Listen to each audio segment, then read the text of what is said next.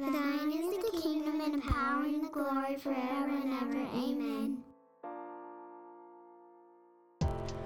Welcome to the podcast. In and Through exists to equip the church to be hearers and doers of the word. My name is Tim. And my name's Marshall. And it is a beautiful day. It's hot. Oh, come on. Okay, Come on. it's gonna be like 31 Celsius, which I don't even know what that is in Fahrenheit. Here's my rule. 90 something Here's my rule. in May in Canada. No. Here's my rule. You can complain about winter, or you can complain about summer. It's 86 degrees. 31 is 86 degrees Fahrenheit. Oh, okay. All of our listeners in Arkansas right now are going, shut up, Marshall. You can complain about the summer or you can complain about the winter, but if you're complaining about both, the problem's not the weather. There's a Timism for you. There you go. Yeah, I love the in-between stuff. The in-between stuff. The greatest, there are two great fallacies in Western culture. And these fallacies are, maybe this is its own podcast. That's fine. These two fallacies are indoctrinated into our children at the earliest of ages, before language is really a thing. We start indoctrinating them on two great fallacies. One of them is transitional seasons. It's winter and then it's summer, and there's like a day when it's not one or the other. Am I wrong? It feels that way sometimes, yeah. Okay, but the idea that there are 4 evenly divided seasons is a fallacy. Yet every children's book presents them as if they were a thing. The other great fallacy is kids falling asleep while you're reading them the bedtime story. That's true. It's this expectation put on parents from every book they've ever read about parents reading books to children. Yeah, they don't fall asleep when you're reading to them. Never. You finish the book and it's never like, oh, they fell asleep. They don't even know how it ends. No. Caleb's just like, I think it's time to wrestle now. Right? It's hours after you finish that book before they finally go to sleep. Those things society needs to correct. Okay. Well, you heard it here first, folks. I don't know what else to say. It's just like opinion talk radio. You can say you're right again, Tim. You're right again, Tim. All right. Well, moving on. Why must the Redeemer be truly human? I think we do that after every question. We always do. I don't even know what it means. I feel like the is like, that's significant, or that's something deserving of some attention. But if we give every one of them an then it becomes meaningless, right? It's like, if everyone is special, then no one is special, right? If everyone is special, then whatever you're calling special is now common because everyone has it. And so if all of them get the then none of them are special. I guess. It's kind of like when you're driving down the road and you hear a great song, and you're like, I'm going to turn up the radio. You at some point have to turn it down for a song. You got to vote it down so that you can give that elevated status of turning up the radio to the next good song. You can't just leave it there. No, that's true. Wow, this is Rant Okay. City. This is the Rant podcast. You do the thing, I do this thing. And I recognize that I do it. Like when you're praying in a group and someone else is praying and they say something that just like touches you, is really meaningful. I give the all the time. Yeah. It's just like, I don't know what it is. Yeah, it's like pseudo-charismaticism. It's like hit me. It hit me. Just hits me a different way. I don't know. We have a friend here who's was a pastor for a long time at Pentecostal church, and I've had Charlie apologize before for praying over me while I was praying, just because he gets excited and he starts talking too, and he was just like, he realized that how much that he just sort of like took over. Yeah, and he was like, sorry about that. That's great. Oh, that's great. Yeah. No, I'm for it too. Like dropping the amens and stuff like that while other people are praying. I'm okay with that. Yeah, it's a group effort. So I remember one time you asked me why the Redeemer needed to be truly human. I did. I didn't get around to answering your question. A while back. Or why is it significant? Yeah, guess I mean, we talked a little bit about this last week. That hasn't or isn't universally the understanding because people feel like to do such a thing, there's no way he could be human, Right. right? And so you have Gnosticism, right, that has the whole like mirage. Yeah. Was he really there? He was just a ghost. I mean, he essentially. bled, but did he really? Yeah. What if everything you thought you knew? Which is the favorite phrase of our generation. What if everything you thought you knew about this was wrong? Yeah. Insert whatever that was. Yeah. Essentially, that's just modern education. It's just like everything we used to teach on this is 100% wrong. It's generational arrogance. It is. Yeah. What if we're the only generation to ever think about this thing? So true. Or what if you just now started thinking about it and didn't realize that for thousands of years people have been having this conversation? Right. Yeah. No. This whole like mirage thing is one of the earliest heresies. And the apostles, actually, the apostle John in particular, comes like against this pretty hard Yeah. in his epistles, like in his letters. He says that by this you know the Spirit of God. Every spirit that confesses Jesus Christ has come in the flesh is from God. And then in 2 John he says, for many deceivers have gone out into the world, those who do not confess the coming of Jesus Christ in the flesh. Such a one is the deceiver and the Antichrist. Right. And isn't it in Luke where he comes back after the resurrection and they're looking at him and they're like, I don't know what to do with this. And he's like, give me something to eat. Yeah. And he eats it just so that they realize, you know, Physical the body. fish is gone. Yeah. Physical And body. at that point, that stirs their heart, right? Like that is a confidence builder for them. Yeah. Thomas wasn't with them at that point. Oh, Thomas. And so he says, I need to see his body and touch it even Right. to just verify. And Jesus shows up and he's like, I don't need to touch anything. I believe you. Yeah. My Lord and my God. That's Mhm. how he responds. Yeah. Yeah. So, I mean, we've already kind of talked about in like already this week and last week about kind of the alternative answers. So the Redeemer must be truly human, right? Well, yeah, I think so far what we've said is he is truly human. Right. I don't Wow. think we've talked about why that needs to be the case. Right. Why couldn't a Gnostic God come and be our Redeemer? Mm-hmm. Why does he need to be human? That's the question. That is a question. Not was he, Well, what's the answer? but why does it matter? Well, let me look at my cheat sheet here. It says that in human nature, he might, on our behalf, perfectly obey the whole law and suffer the punishment for human sin, and also that he might sympathize with our weaknesses. Mm. You like that? It's good. It's good stuff. Yeah. So I think here's a potential issue for those of us who rightly argue hard for the divinity of Christ against some of the heretical teachings. Okay. Sometimes we can kind of miss or overlook the significance of his humanity. Right. As we do that, right? Mm-hmm. But the Bible is clear that the Word of God became flesh, right? The Son of God had and still has a human body. Right. Which is, when you actually stop to think about it, is crazy. Like, not crazy, but like amazing. Yeah, and I think because it's so amazing, it can develop its own problems with us. Sure. Right?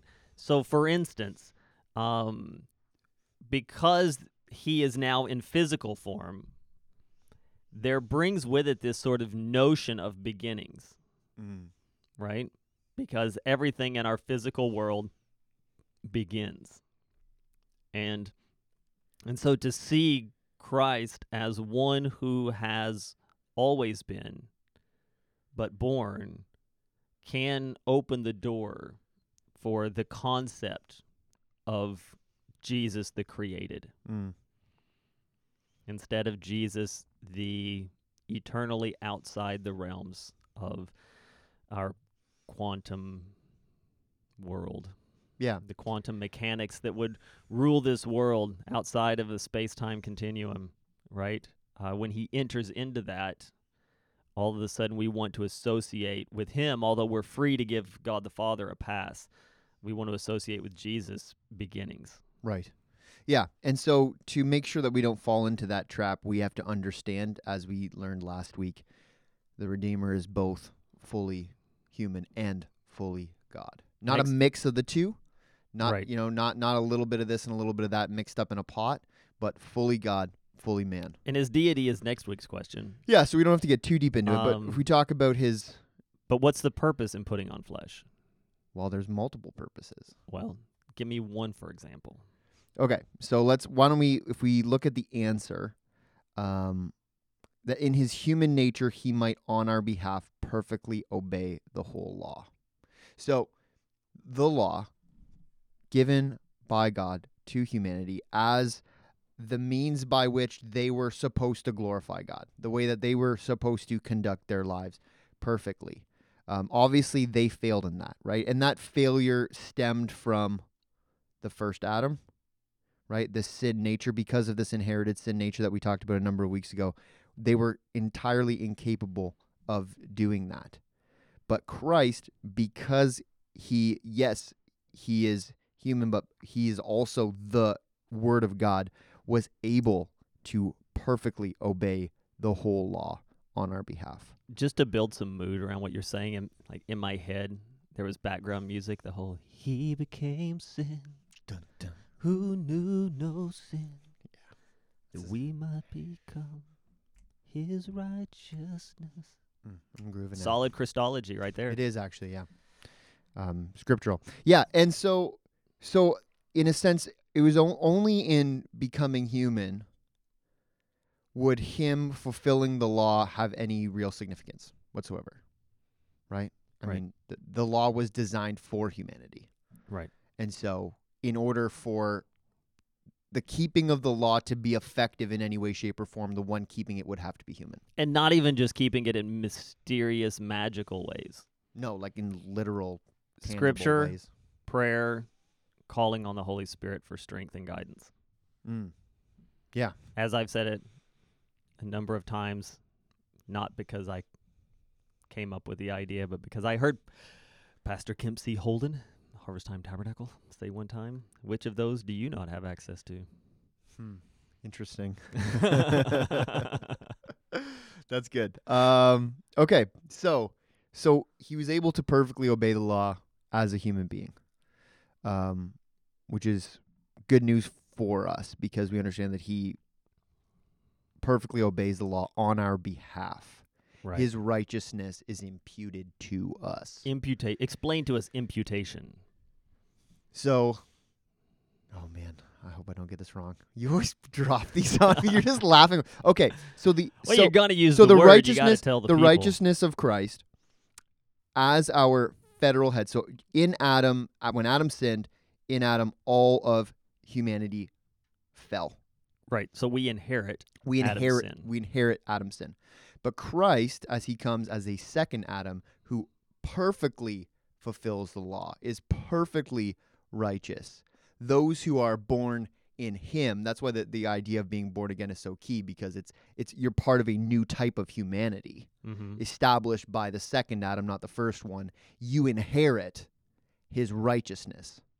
So rather than inheriting the sinful nature of the first Adam, which defines who you are, you inherit the perfect righteousness of Christ. Even though in this life, prior to glorification, even in the Christian life, we still do wrestle with sin, the realities of that, and the fallenness of this world. In an eternal sense, we have inherited the righteousness of Christ himself. Right. That's imputation. That whole two Adams thing was solid. Thanks, man. You should copyright that before someone else jumps on it. Oh, Maybe it's already out there. it might be. Yeah, and so I think the important thing in that imputation that we need to understand, it sort of lays out the three stages of soteriology. So fun opportunity to learn some theological lingo. Soteriology is the study of salvation, how a person becomes saved. What is the process according to the Bible? Justification is a portion of that, right? When a person is born again, they are instantly covered with the righteousness of Christ, so that they are paid for, yet not perfect. Yeah. And that ticket of justification has not been cashed. Right. We still struggle with sin. We will still pay natural penalty for our sin on this earth. But the promise is good, and the promise is in hand at Right. justification. Then there's sanctification, which is the process of the Holy Spirit working with us and in us to will and to do the will of God, to continually turn away from sin, die to ourselves daily, take up our cross, and follow Him. That process of growing into Christ's likeness. And then glorification is that moment when we take our last breath and the ticket we received that is justification is cashed, and we are in the full, perfect presence with God. Justification, sanctification, glorification. I heard a pastor kind of quip this once, and I thought it was really, really meaningful. Justification is freedom from the penalty of sin. Sanctification is the progressive freeing from the power of sin over our lives. And in glorification, we are freed from the very presence of sin itself. Yep. And I thought Good that stuff. 3 P's, good. Yeah, Baptist that's how you know. preaching. That's how you know that it's Solid. part of the Trinity. Right? Yeah. On my one of the settings, one of the channels on my guitar pedal board, Okay. the really dirty channel, justification, because it was a messy process. So the screaming, loud guitar distortion thing, Nice. the clean sound, sanctification, Ooh. and then that really swimmy, ambient, while the pastor's praying kind of sound, glorification. I love it. That's great. All right. So, as we chat about this, right? Like, so we've talked about how Christ fulfilled the law and that righteousness was imputed to us. But another aspect of this answer here is that he was also, because he was human, was able to suffer the punishment for human sin. Had he not been human, the price would not have been paid. Yeah. Yeah. Because that was the debt. Yeah. The wages of sin is death, paid for by blood. Had he not taken blood, he would have none to give. Mm-hmm. It was necessary. Yeah. Yeah. No, I think that's it. And I think we need to make sure that we understand the humanity of Christ in regards to this, because like he experienced physical and emotional pain, right? Like these are things that like as a human being, like they were as real for him as they would be for you or I. That's why he sweat. Yeah. And that's why he pleaded. And in one instance is willing but also eager to avoid Right. the physical pain that was coming to him. Yeah, and I'm glad you mentioned that, Tim, because actually I think there's something we need to touch on in regards to his humanity, because we talked about how he has a human body, right? He was born, he grew up, he got tired, he got hungry, he got thirsty. He died, right? But after the resurrection, still had a human body. He had human emotions, right? He weeps, right? He marvels. He also had a human will. Right. Alongside his divine will. So in the sense, Jesus has a divine will that is one and the same with the will of the Father. Like no distinction at all. It's the same thing. But he also has a human will, which, I mean, we see in the Garden of Gethsemane is struggling. Right. And yet it still ends up in sync with and submissive to the divine will of God. And to some degree, we have that similar thing. Right. Paul talks about it in Romans chapter 7 and 8, where he gets into the whole that which I do, or that which I hate I do, and that which I long to do I don't. Mm-hmm. Oh, wretched man that I am. If ever there was a passage to make you go, that one gets me every time. Yeah. That's just me.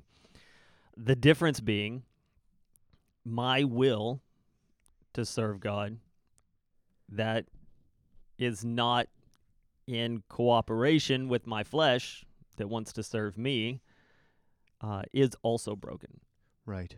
whereas his was divine. Yeah. Yeah. Incomplete, whereas his is complete. Right. Yeah, no, I think that's really good. So so perfectly obey the law, suffers the punishment of our sin as a substitute, right? As a proper substitute. Substitutionary. Right? It has to atonement. be something of the same kind Right. for it to work. Right. And also that he might sympathize with our weaknesses. Right? And I like that that's included in the answer. I mean, Hebrews gets into this whole idea of him being able to sympathize with our weakness, understanding. That he would be tempted in every way Mm-hmm. as we are. Yep. Yet. Yeah. Without sin. Yeah, and I mean, again, I think sometimes let's again apply, a number of weeks ago, how we kind of wanted to encourage people to kind of broaden their concept of what constituted sin, right? I mean, Jesus was tempted. He was genuinely tempted, but without sin, right? And we understand that sin is a broad category, right? It's not just breaking one of the big 10. There are a multitude of ways that we can sin. Mm-hmm. Yeah, so I think it's important to remember. There was a quote here, from John Calvin, actually. It says, Jesus has put on our feelings along with our flesh, which I thought was really impactful for me, because I Right. know that a lot of times the way that I feel is just so central to who I am, maybe more than it should be at times. Mm-hmm. My feelings can kind of dominate my thinking. And it's interesting to know that Jesus felt things as a human being feels things, Right. right? Sympathizing with our weaknesses, our propensities to be hurt, to be upset, and yet still without sin, right? Yeah. And that ability to sympathize is what makes him the great mediator. Right? Last week I used the analogy of the translator, someone who was able to speak both languages Yeah, it was good. to stand in the gap. This is the value exposed right here when he's able to sympathize with us, right? I think a lot of times when we struggle with sin, when we look at Paul's statement that I butchered earlier, the "oh wretched man that I am," wanting to, I want for these things, right? I find myself waking up in the middle of the night sometimes in the most holy moments of prayer, right? I wake up and just in the middle of the night, and once I come to full consciousness, I realize, like I'm confessing sin, I'm wrestling with things. God, this work this in my heart. I wake up in the morning and I'm all over the place again, right? And I feel like I'm in that cycle, and I think I'm probably not alone in that. I hope not. No. Well, maybe I would wish that I would be, and other people are just good. But I in that, what can cause this to happen is it can cause us to say, God must be as disappointed in me as I am. Right?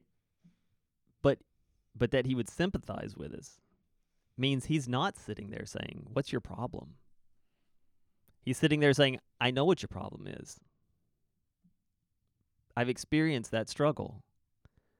Yeah, I conquered, but I know the struggle." And I think for that, we place an expectation on ourselves that God doesn't even have on us, right? Like, my kids are learning how to read. I've said that too many times. Before long, they're going to be like, Dad, we've been reading for years. My kids are learning how to read. They're reading their own books.